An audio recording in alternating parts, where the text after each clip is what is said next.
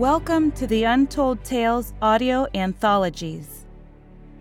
Written by Don Muchow and narrated by Melissa Del Toro Schaffner.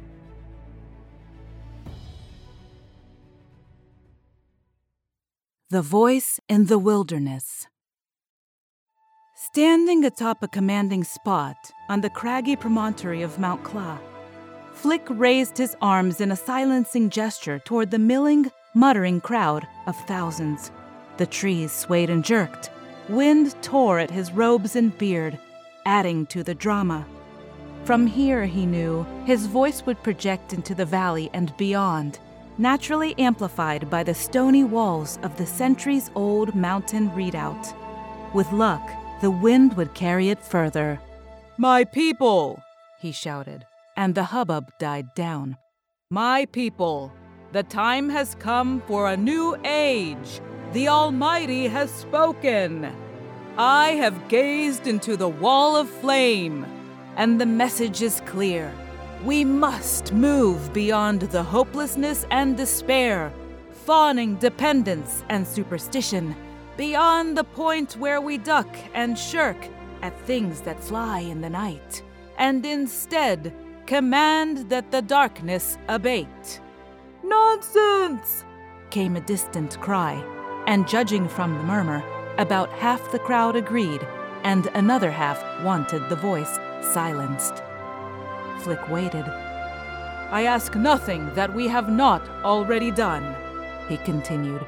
"But the voice of the Lord has commanded us to educate ourselves, to become what our people have always dreamed." "What you have always dreamed!" Flick lowered his arms slightly, mostly out of tiredness, and partly because the wind threatened to knock him off the rocky outcropping. His enthusiasm was draining, being replaced by a more desperate hunger to be understood in the limited time he had. "It is not my dream," he said, his voice lowering in volume and trailing off. Then, in a final burst of energy, he found its power again. "For the Lord promises destruction upon all who do not fulfill this mission." Ilya Meyer leaned over the display enhancement screen on the canonical vacuum generator. "You have to come see this," she said to no one in particular. The lab around her was filled with people, mostly DARPA, and a few real physicists and other scientists. "It looks like a disturbance in the envelope."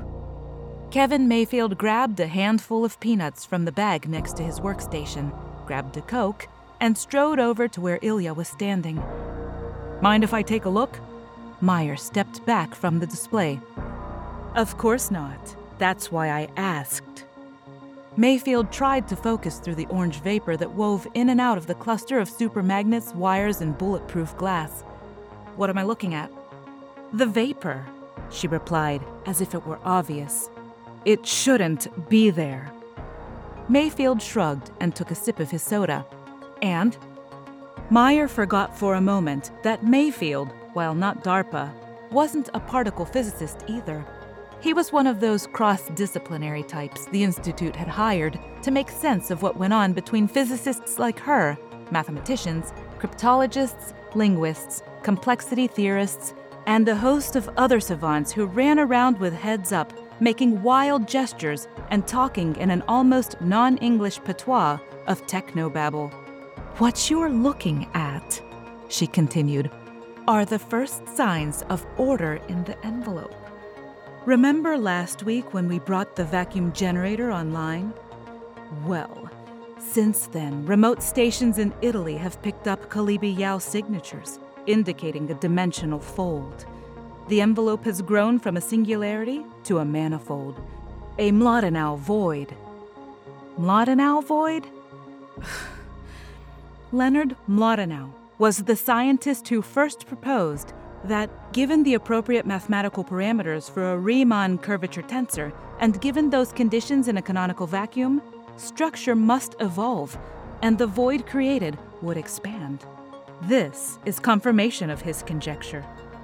The significance of which is? "In a sense," explained Meyer, "we've created a bubble universe." "Out of nothing? How's that possible? Meyer returned to viewing the display. There are some, even in my profession, she said, who don't know. But the point is that it's happened. Gavin Strongbeard summoned his counselors and science priests to the court. Word had it that for the first time in the 1,200 years since Flick, the mysterious wall of flame that shrouded the known universe had thrilled, undulated, and wavered in patterns. Flick had been stoned for suggesting the Lord spoke to him in such ways. But his legacy held, and science had flourished. As he sat gazing out the window over the far reaches of his kingdom, Strongbeard mused on what the world would have been like, if not for Flick. No discovery of optics in the 3rd century, no advances in chemistry, no disciplined research in physics. Each day his ministers came to him begging for resources for some new research, and each day he faced the difficult task of turning down some promising new technology.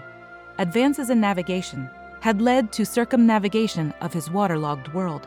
Weather studies had revealed patterns in the seasons, and as he looked out of the massive pane of glass, he marveled at how the disciplines of architecture, statics, glass-blowing, metallurgy, and dynamics had all served the glory of God. But coffers were running dry from recent wars and all too frequent voyages of exploration. The 1,000-year plans of Flick demanded constant progress. To fail to discover, to cease delving into the mysteries of the universe was not only blasphemy, but doom. His nation had seen that in its early days. A scant 200 years into its existence, the nation of Awal Isgafra had descended into a civil war. The flames of God had descended upon his people and wiped them nearly out of existence.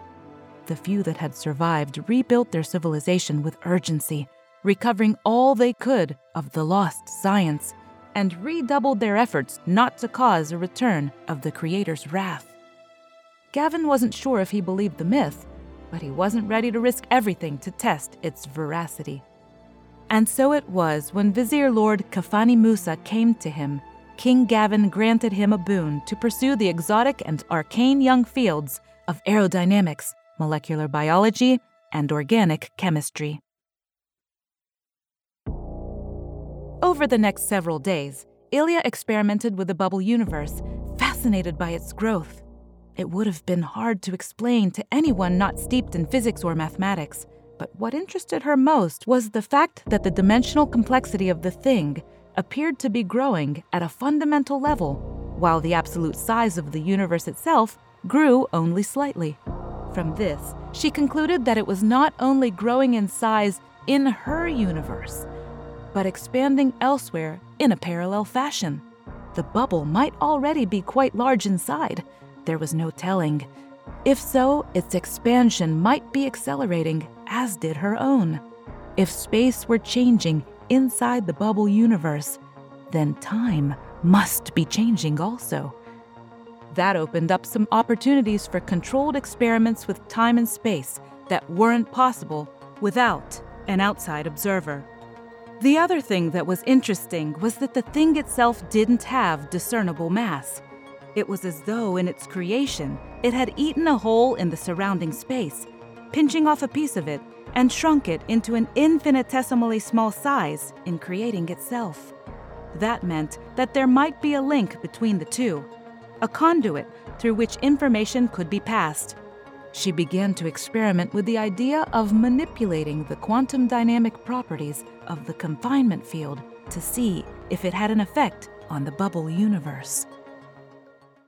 Just months ago, the vast interplanetary array that stretched from the Kefezi system's 3 gas giants and 2 habitable planets had detected a third intelligence in the universe. Communication with the Rakal had confirmed its origin as external to Kefez. Ulat Shrifkin touched a colored area on his desk and summoned his secretary. "Send in Sleha and the ambassador from Tulith. I have something I want to discuss with them." "Very well, sir." Shrifkin's science advisor and the Tulethi ambassador entered his office moments later. The Tulethi stood, looking out the window as the stars floated by, and Sleha cleared his throat. Your Excellency? Tuoth, began Trifkin. Excellency. You know for some time that I've been curious about our two planets' religions. I'm something of a student of them myself. Indeed you are, Excellency.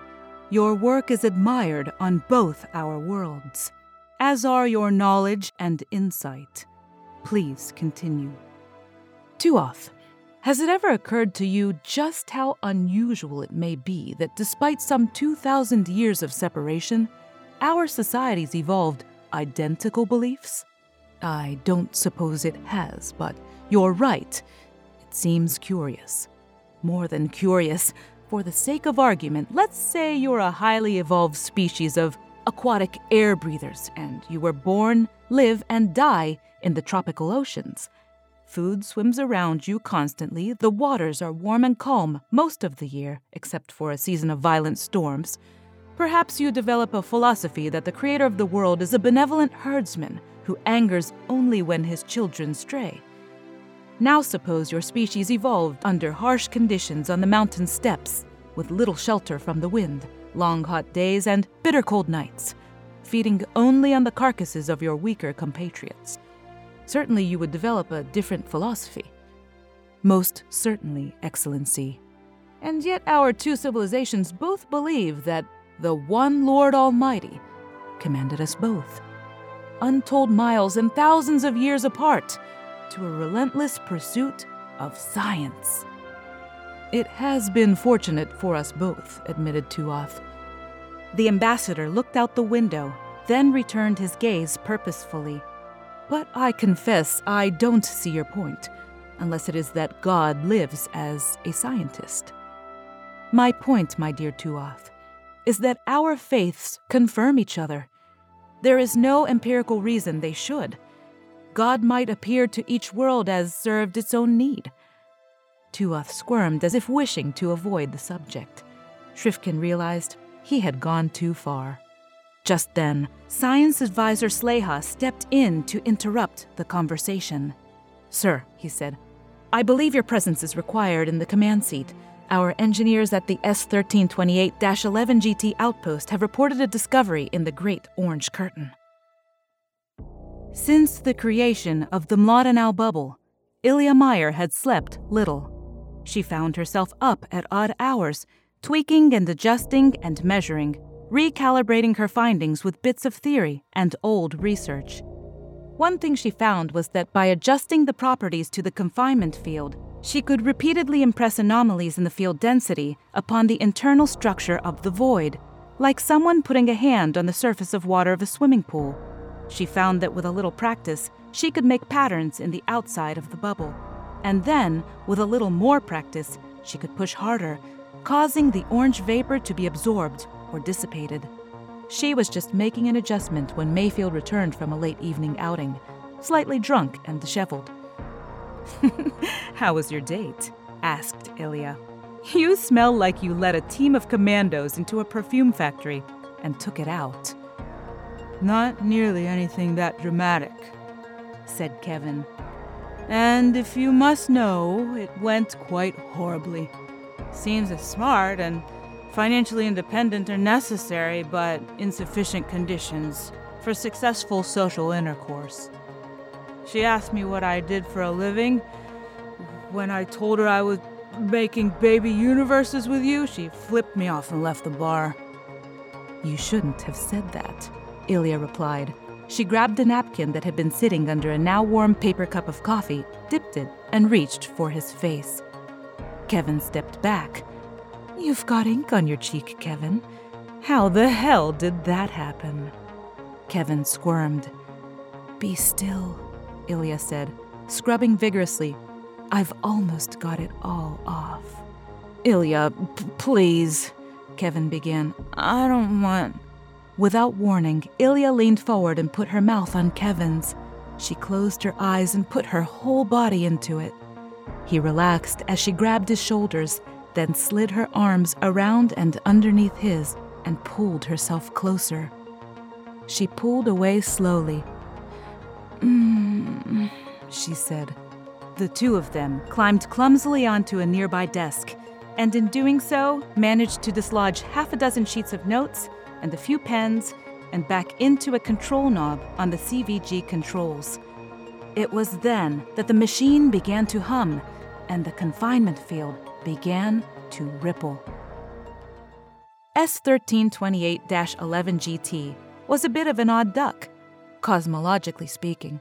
The only wormhole known to the Cafez, its opposite end was also millions of light years closer to the Great Orange Curtain, the multi-galaxy spanning wall of ionizing radiation, than any of the populated worlds reached so far. In the epochs of the Curtain's activity, the intensity fluctuations stretched almost instantaneously across vast gulfs, implying either quantum entanglement or a common cause larger than the universe itself. This had led Lord Junt to postulate that the Great Curtain was itself not an entity, but a four-dimensional shadow of something larger. It was as preposterous to think that the curtain's changes were instantaneously being communicated across vast gulfs as it was to think two lights shining on the same animal and producing two shadows was due to communication between the shadows. The fact that Shrifkin now had at his disposal the ability to examine the Great Curtain simultaneously from two vastly different perspectives offered an opportunity to test Junt's theory. As the Bemidji Fanook approached the far end of S1328-11GT, Shrifkin hailed the chief engineer of the far outpost. After a short delay, the engineer, a man named Tuath, answered. "Greetings, Chancellor Shrifkin," said Tuath with some degree of ceremony. "I trust you had a safe journey." "Quite." "As you know," Tuath began, "the Cafez and Tuleth have watched the heavens now for millennia. We know that perhaps half a dozen times in the course of both our civilization's development, fluctuations in the Great Curtain have led to disruptive dimensional singularities, cosmic strings many parsecs long, brains that ebb and flow with the rotation of galaxies. But today, the entire length of the wall moved in unison, as a standing wave. It literally vibrated like a corded instrument." Shrifkin rolled his eyes. "Legends tell," Tuath continued, "of a time when the curtain moved in such a way. In the time of your esteemed Flick, it was said to speak to him. It was through just a wall of flame, as we see now, that the great priest Anrak was said to have heard the word of the Almighty and instructed Flick to lay down the great commandments of discovery. And now, after eons, the curtain is pulsating." Ilya tried to put the incident with Kevin out of her mind, somewhere off in a tidy corner where she could make up reasons it had happened, then discard them. On her mind now were the matters of the containment field's variance, the intensification of the vapor cloud, and its effect on the young, still developing Mlodinow bubble. In the last 24 hours, she had learned more about it. Specifically, that after each test of the bubble's fundamental limits, the degree of order in the manifold measured by the Yao sensors in Milan decreased. Based on the instrument parameters, the bubble manifold itself maintained the dimensionality somewhere between 7 and 11. Despite the increased folding, it never seemed to increase or decrease significantly. One-dimensional cosmic strings and multidimensional membranes came and went, coordinated with patterns formed on the bubble's apparent outer surface by the orange vapor. She learned that she could control the appearance and disappearance of the strings by varying the manifold constants within the confinement chamber. One day in the second week of the experiment, just on a lark, she tried something, varying the constants according to a set pattern, a kind of Morse code. It stood to reason that if anything or anyone actually lived in this tiny bubble universe, she might be able to talk to them. Her first attempts at sending a message were primitive first contact experiments. Natural mathematical constants like approximate values of pi, e, the Planck constant, and quantum time. She sent short passages of text, some further formulas, and in the third and fourth weeks, she got a response. After a few days, she noticed increasingly complex responses. Simple hellos evolved into fairly long and complex verbalizations that the crypto guys identified as language. They were still decoding its meaning. Formulas were followed by corrections and additions. Whole volumes appeared of what must have been art or literature. Not long after, instructions for increasing and decreasing dimensional and folding. She wasn't surprised she had not noticed any ordered activity in the bubble before. In fact, she was sure she hadn't. Then, the messages stopped. For several days, she felt dejected. It seemed to her as though she had let the excitement of being able to send information into the void take her imagination on a joyride. Gradually, she dismissed her conjectures, and yet the theories and formulas shared with her were unquestionably correct. Some were novel. Just one of them would be enough to keep entire departments within the Institute busy for decades. Ilya began to get nervous about the lull in communication, and for the next 2 nights, she didn't sleep much. She stayed at her workstation, waving off coworkers until the messages began again. This time, they were in a different language, unrelated to the first.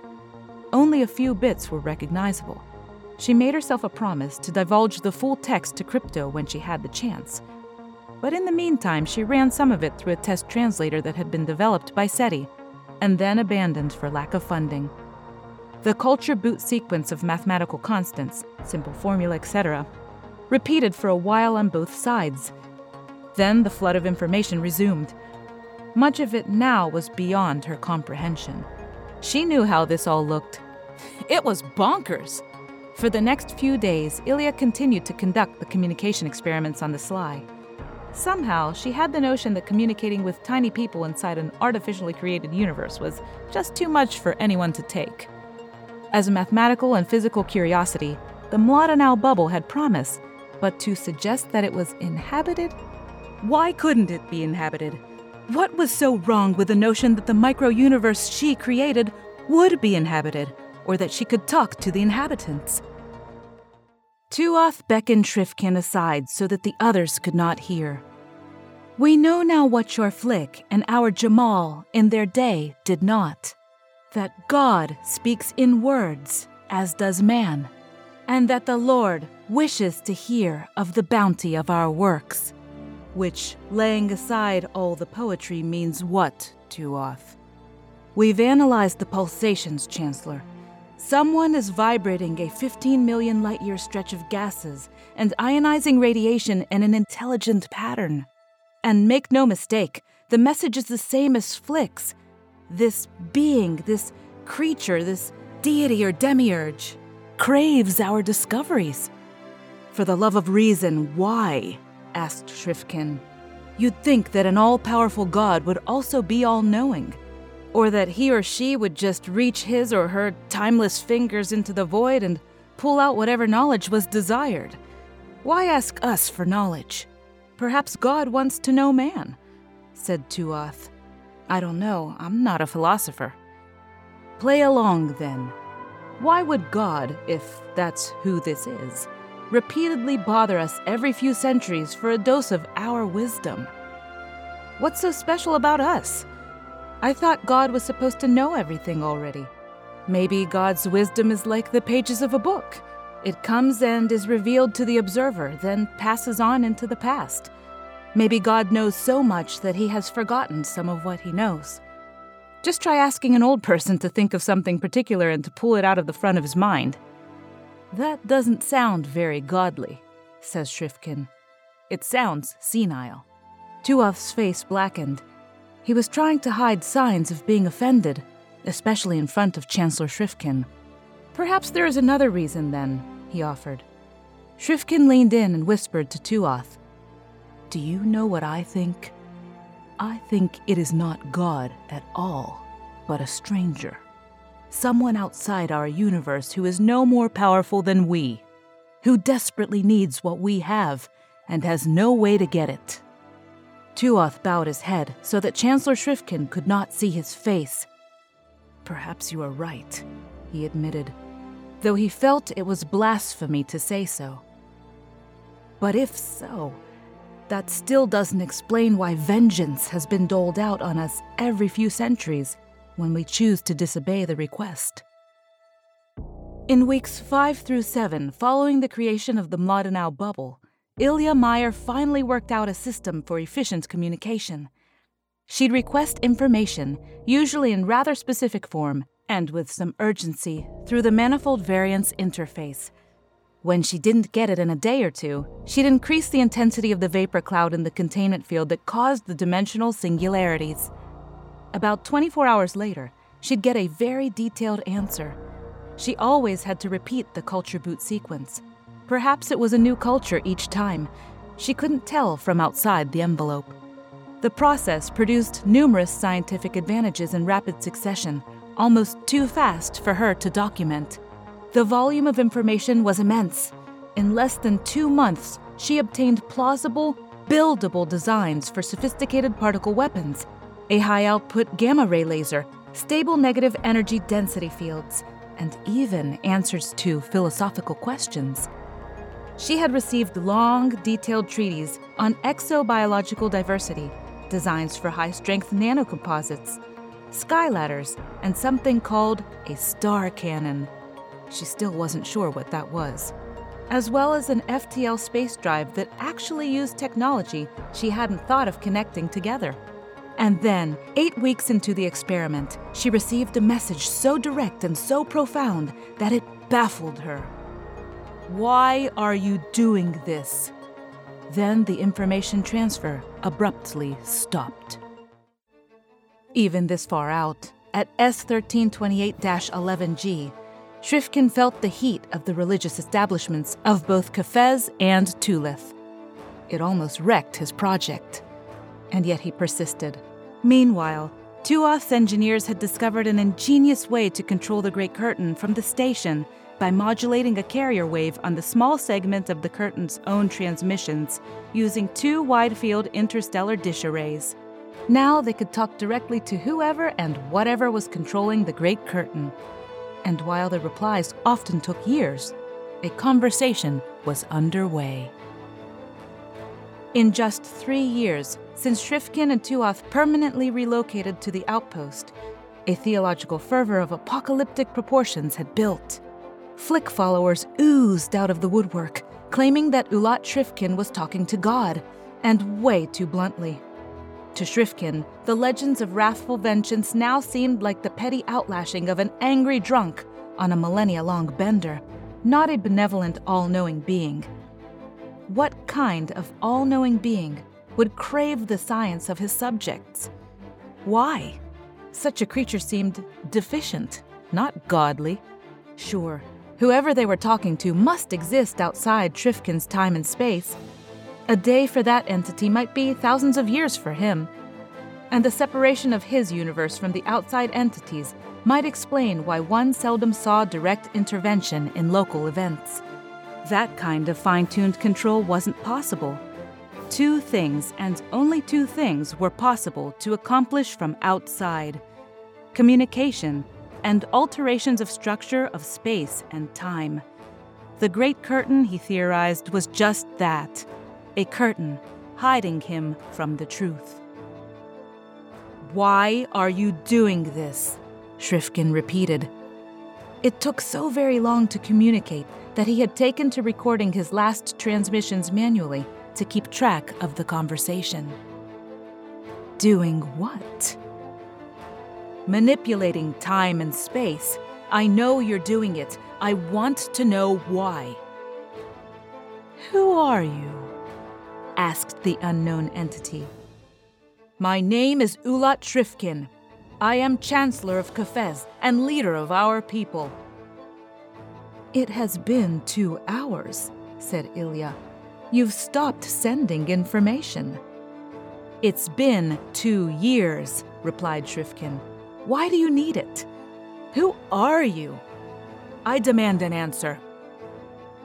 That's not relevant. I have asked for the information, and in the past your people have produced it. Now they've stopped. Well, said Shrifkin, some of our people view those requests as commandments. I don't, so you can blame it on me. I ordered them to stop sending you anything until you explained yourself. What if I don't want to? I suppose you'll try to wipe us out again, said Shrifkin. But this time you won't succeed. We've already spread to the far reaches of the universe." That last bit was a stretch, but he didn't know who or what he was dealing with, and it occurred to him the suspicion might be mutual. "That's fantastic," replied Ilya. "So quickly." "It took us 8,000 years, and we only succeeded because one of our scientists discovered a wormhole." Ilya couldn't help but allow the scientist in her to emerge. "A wormhole? How fascinating!" "Not particularly, but useful. It allowed us to get to the other side of the Great Curtain and measure the fluctuations in field intensity along the border of a multi-galaxy dimensional membrane. Once we knew that was some form of communication, we figured out a way to place our messages upon an amplitude inverse model of the fluctuations without having to control the entire curtain. It seems it worked." Ilya smiled. "How ingenious. You piggybacked the signal. Wonderful." For Shrifkin, these small-talk comments added an intolerable delay. He found it difficult enough to follow the slowness of the conversation, and he wished sorely that whatever being lay on the other side would just get to the point. He decided to probe for as much information in one go as he could get away with. "I'm guessing you created the curtain," Shrifkin said. "I figured that part out already." "More than that," said Ilya, suddenly full of herself and growing tired of Shrifkin's tempest in a teapot. "I created your universe. Now keep these discoveries coming, or else." In the days before the Great Contraction and Dissolution, read a lengthy history streamed to Ilya Meyer's Peta drive. When the suns had grown cold and dark, the ether ships of the Great Diaspora recorded the expansion of Kefezi society to the absolute farthest reaches of creation, the establishments of the great institutes of insight, and the gradual acceptance that the universe indeed had an external creator. The writings of Shrifkin, now nothing but dust, filtered down through the seventh age of wisdom and became, as the writings of many sages do, the source of our new belief. After Shrifkin, the history continued, the curtain grew silent. Men pursued knowledge from curiosity alone, and because Shrifkin persevered in hiding his eternity plan, the wrath of God never again came upon the people of Kefez. Instead, the Kefez prepared for the future. There was a world outside populated by others, and where information could pass, so could many things. Life was nothing but patterns. Eons passed, and the people never wavered from the holy plan of Shrifkin.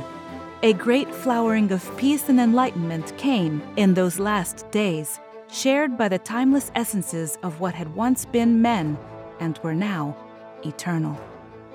And at last, the long-awaited time came.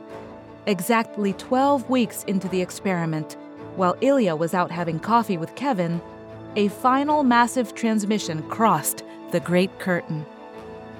It was a representation of all that was, all that had ever been Kefezi society. Every last image, thought, feeling, creature, cloud, or sunset, preserved for whatever lay beyond. Moments later, in an actinic blue flash that distorted and destroyed the confinement envelope, the Mladenau bubble collapsed. The Kefez were coming, and they didn't like bullies. Thank you for listening.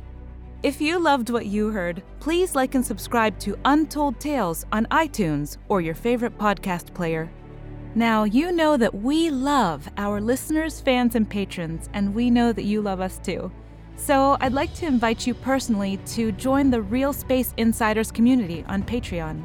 I often get asked, what is Patreon? So Patreon is a membership site that helps support artists and creatives to continue to do the work they love to do, while bringing you the products and services you love. It's what helps pay for my time so that I can focus on collecting, recording, and promoting original science fiction stories of our time. The stories on our podcast are literally being written as we speak and as we are listening. In the Real Space Insiders community on Patreon, you're going to be part of an amazing international community of fans. You'll get exclusive behind-the-scenes content that nobody in the world gets to see. Live narration sessions that I don't post anywhere on social media or on the internet or on my website, anywhere. You'll get behind-the-scenes content, digital downloads, early access to content coming out, including events whenever we have them, and patron shout-outs. And you aren't tied into any commitment, so you can stay and go whenever you'd like. So for less than 2 fancy cups of coffee a month, you can keep the stories coming. So go ahead and pop over to patreon.com, that's patreon.com/Melissa Del Toro voiceover. That'll be down in the show notes. If you'd like to read more of the stories on the Untold Tales series not narrated here on our podcast, you can find Jeff's books on Amazon.com in paperback and Kindle format. So those links are all in the show notes. Once again, thank you so much for listening, and have a wonderful day.